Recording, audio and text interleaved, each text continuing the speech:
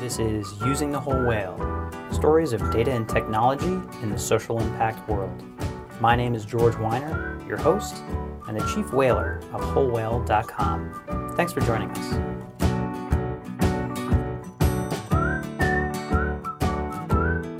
All right, welcome to episode number 87, where we have the esteemed guest and whole whaler, Olivia Marlowe Giavetti. Welcome, Olivia. I need him to say esteemed. And we have some fun announcements. One is that you're going to hear a lot more from Olivia and her adventures and interviews in the upcoming podcasts. And it's incredible to have such a talent. And I think I'm about to become a guest on my own podcast. So, Olivia, welcome. Thank you for joining us. Thank you for joining us, George. Oh, boy. Here we go. Alrighty. Today, we are going to do a rapid-fire interview, crossfire interview of Olivia's experience at South by Southwest Interactive that happened in Austin during the month of March 2018, and my experience at the Strata Data Conference, a little bit smaller, maybe less known from the O'Reilly Media family. Strata Data is a leading gathering of data scientists and engineers and general geekery that happened in San Jose also in March. All right, Olivia, I'm going to start with some questions for you. What were the who, what, when, where, how, why of South by from where you stood? Yeah, the who was everybody. Let's just be real here. The who was everybody. Some of the really great people that I met while I was there, I actually met Tim O'Reilly of O'Reilly Media, who was speaking at South by. I met people from the interactive side, from Pinterest, from YouTube. I also met people from the nonprofit side of things, people from fair trade, from some really awesome smaller / younger / startup nonprofits, and even some former Whole Whale clients like the Ad Council. That's awesome. So in my mind, South by was always this like complete sort of circus where literally we're talking about thousands of people. There are thought leaders running around. There are parties. There are tacos. What are some of the we'll go with top 5 takeaways from the content side as you were going around? Like, what are they thinking? The top 5 content takeaways or the top 5 taco takeaways? Oh boy, it's let's end with food, wine, and culture. Okay. Start with knowledge. Well, one of the things that carries over from a theme that you and I heard at our Common Future last autumn in Detroit is the 2020 census and how big of a deal it's going to be. And not only from the standpoint of ensuring representation for demographics, for populations, but also as a digital sanctuary. There's a lot this year about digital privacy, and obviously blockchain and cryptocurrency were at the top of that list.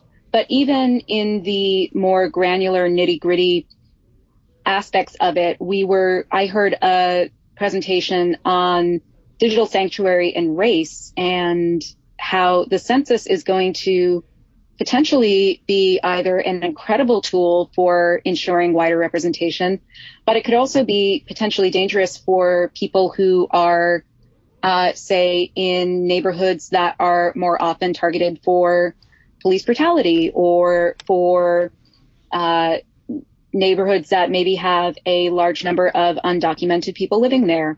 So it's interesting to see how this web, the World Wide Web, and this top layer of, say, a 4-layer internet, which was started initially not for public use and therefore not with these data and security measures in mind, has grown and become this incredible thing. And now we're realizing, oh, wait, we never really put locks on the doors, and how do we maintain our privacy while also making sure that we're providing enough data that we can get representation from our elected officials? So the census, super important. They only do it every 10 years, as we just reminded ourselves by looking up. And it's important because it then determines how states are getting funding from the government, how they're dealing with situations like everything from justifying what they need from Medicare and Medicaid and food stamps and the general even ways we draw public services to be put out there. And you know what? Not to mention his name because he'll show up in an orange puff of something. But frankly, they're cutting the budget for the Census Bureau, and we're coming up at 2020 when it's going to happen, and it's going to have a tremendous ripple effect. It's great that they were talking about it. I don't know if they were, I guess, at the rant level where I would be, but glad they're talking about it. I tried to keep it a little more constructive. One interesting thing I learned from the presenter on this particular topic, Maya Wiley of the New School, is that they are looking at doing the census via mobile phone in 2020. Oh, that would be great. To take a little bit of a U-turn, also other tech that always seems to be popping up, VR, right? Like everyone's like, oh, we're going to be in VR. Has that like kind of cooled off at this point since we're not all running around with Google Glass? You're not running around with Google Glass? I'm not. God, No. That's why everyone was looking at me weird in Austin. No, don't run with scissors or glass. Yeah, no. I would say that we are experiencing a new wave of VR where now that a lot of the novelty has worn off, a lot of the panels that I saw advertised on VR or AR and the panel that I went to on intimacy and empathy in VR is the focus on empathy and how can we leverage this as a very creative tool in order to inspire people and not just play on the novelty of the tech, since that has somewhat worn off. Actually, even in the expo area, the German Pavilion had presented a VR experience. They are closing down one of the last coal mines in the country. And so they set up this VR experience to be in the shoes of a coal miner from 100 years ago. And they weighted my wrists down so that when I was doing things like lifting a pickaxe, I could actually feel somewhat the weight in that axe.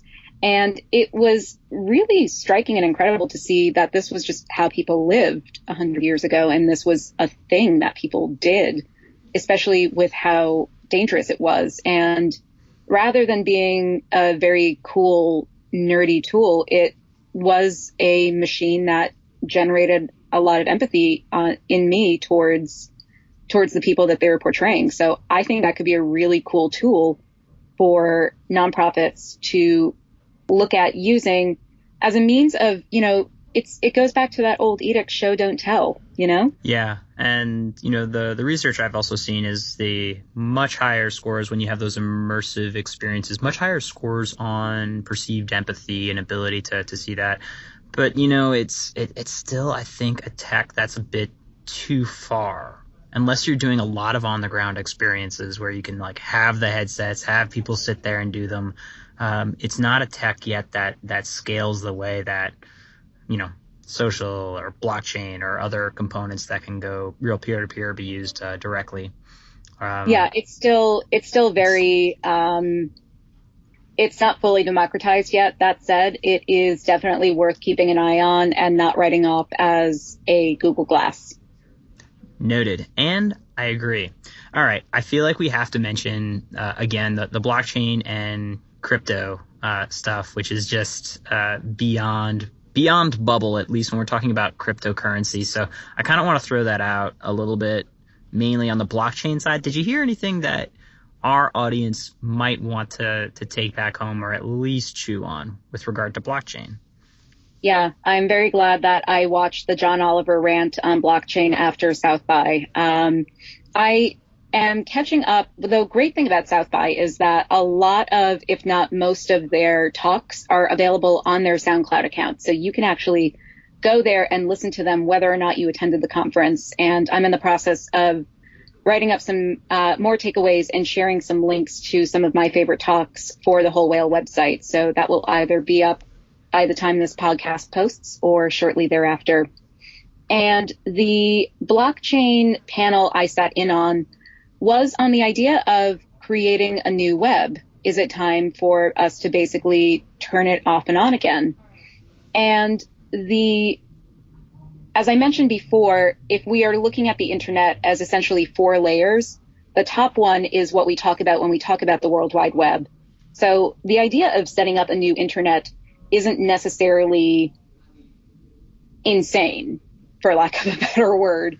And it would be interesting to see how we would take what we have learned from the last several decades of having the internet and putting that into action for how we build a new internet.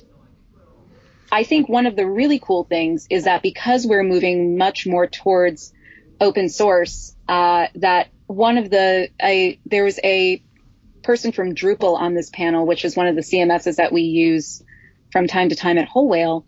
And he had mentioned that when you're looking at open source means of protecting privacy, there are a few developers who supply a lot of the really valuable tools, but they also suffer burnout because their resources get depleted very quickly. And he mentioned the idea of essentially having this consortium of developers who are working with one another, helping each other augment their capacity and augment their skill sets. And the model he was describing as he went on and on, I was thinking, dude, this is what nonprofits do every day. So in terms of building a better internet, I think we're looking at, if not a nonprofit model, then certainly a nonprofit mindset.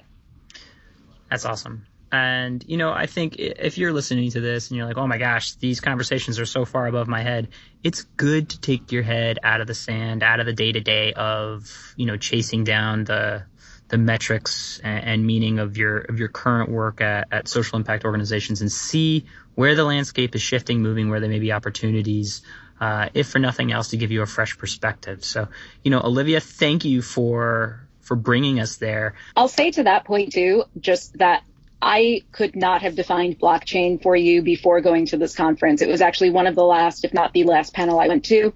And mostly I went there, to your point, George, to kind of stretch my mind a bit. And also I just couldn't hear one more discussion on content marketing. As much as I love it, I was a little full on that tank.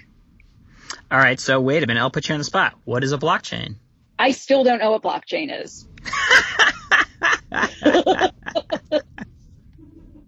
And it is a complex topic, and it depends. It's kind of like when you're holding the blind men and the elephant, like, oh, this is a hose, this is a tree, or this is a rope, depending on what part of the elephant you're holding. And that's the part that most people are holding right now is Bitcoin and all of these ICOs, initial coin offerings that allow for a digital currency, and taking care of the problem of trust, the underlying issue that, wait a minute, I just sent somebody named, Joe, I don't know, some money over the internet. How do I know that this is worth anything? And it's because of the blockchain. It is really the incredible steam engine that we still don't know how to use. Effectively, it is in my humble, simplified version here, it's basically a giant shared record of accounting. So it doesn't just live on one server, it lives on many, which provides many pieces such as those trust elements. It has, as best as we can tell, with the ways that you encode things and use cryptography, it's not really hackable because you'd have to hack thousands of machines in order to change the democratically chosen 51% of ledgers that are living on different machines. So let's say, the file, that Word file you're working on didn't just live in one spot, but tens of thousands of spots on a whole bunch of different local machines. It is then really a point of record, and how that technology is going to get used is far-reaching and beyond the current comprehension of CryptoKitties that we're currently playing with. Olivia, how'd I do? Couldn't have said it better myself. Well, if you are interested more in that topic, we can chase down guests. But right now, we're really going to be getting back to maybe more practical components like tacos and culture. The place is a circus. What's your pitch? What's your pitch for why people should go to South by in 2019? In 2019, definitely the tacos. There is also a really great beer scene in Austin. They have the original Whole Foods. But beyond that, I think that one of the great things about South by is just that because there is so much going on and you have access to so many things, it really is kind of delightful to go into a panel on something where you're not even necessarily sure what it is, just to hear these incredible experts talk about it. And I think that as we move more and more through this century, what we're seeing with the interactive South by track is a lot of leaning towards not only the interactive technology and surprise Q&A sessions with Elon Musk, but also a heavy emphasis on empathy and on meaningful storytelling. And this is something, especially for social impact, especially for nonprofits, these are the things that we start with. So we're starting to see tech, the arc of tech, bend towards that mindset and towards that culture of caring and that empathy economy. And I think that as we go there, it's also just a great chance to kind of get a 30,000 foot view of what is going on in the state of tech, in the state of entertainment, because even though there are these different tracks within South by Southwest, they all merge and coincide at certain points. And it just reminds you that we're all in this together, and we're all figuring out this whole communication, making the world a better place, and eating a few tacos along the way thing.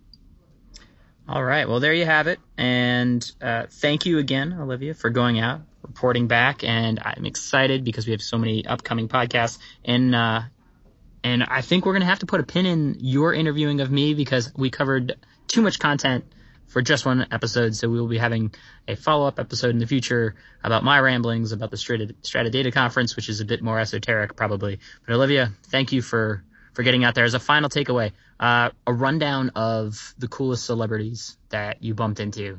I did see Elon Musk leaving the convention center with his entourage. That said, that same day, I also saw the most incredible Corgi Husky mix. And I mean, I looked into his like husky blue eyes on that little Corgi body. And if he had told me at that point, you will travel to Mars, I would have believed him more than Elon Musk. There you have it. You also met a bunch of other people, but apparently the Corgi Husky mix wins. There were lots of good dogs. There were lots of good dogs at South by. I'm afraid there's not a higher note to end on, so I'm going to call it here. Thank you for listening to episode 87. Resources and more ramblings can be found, as always, in wholewhale.com/podcast. Thanks, Olivia. Thanks. This has been Using the Whole Whale, stories of data and technology in the social impact world. Resources, as always, may be found at wholewhale.com/podcast. Thanks for joining us.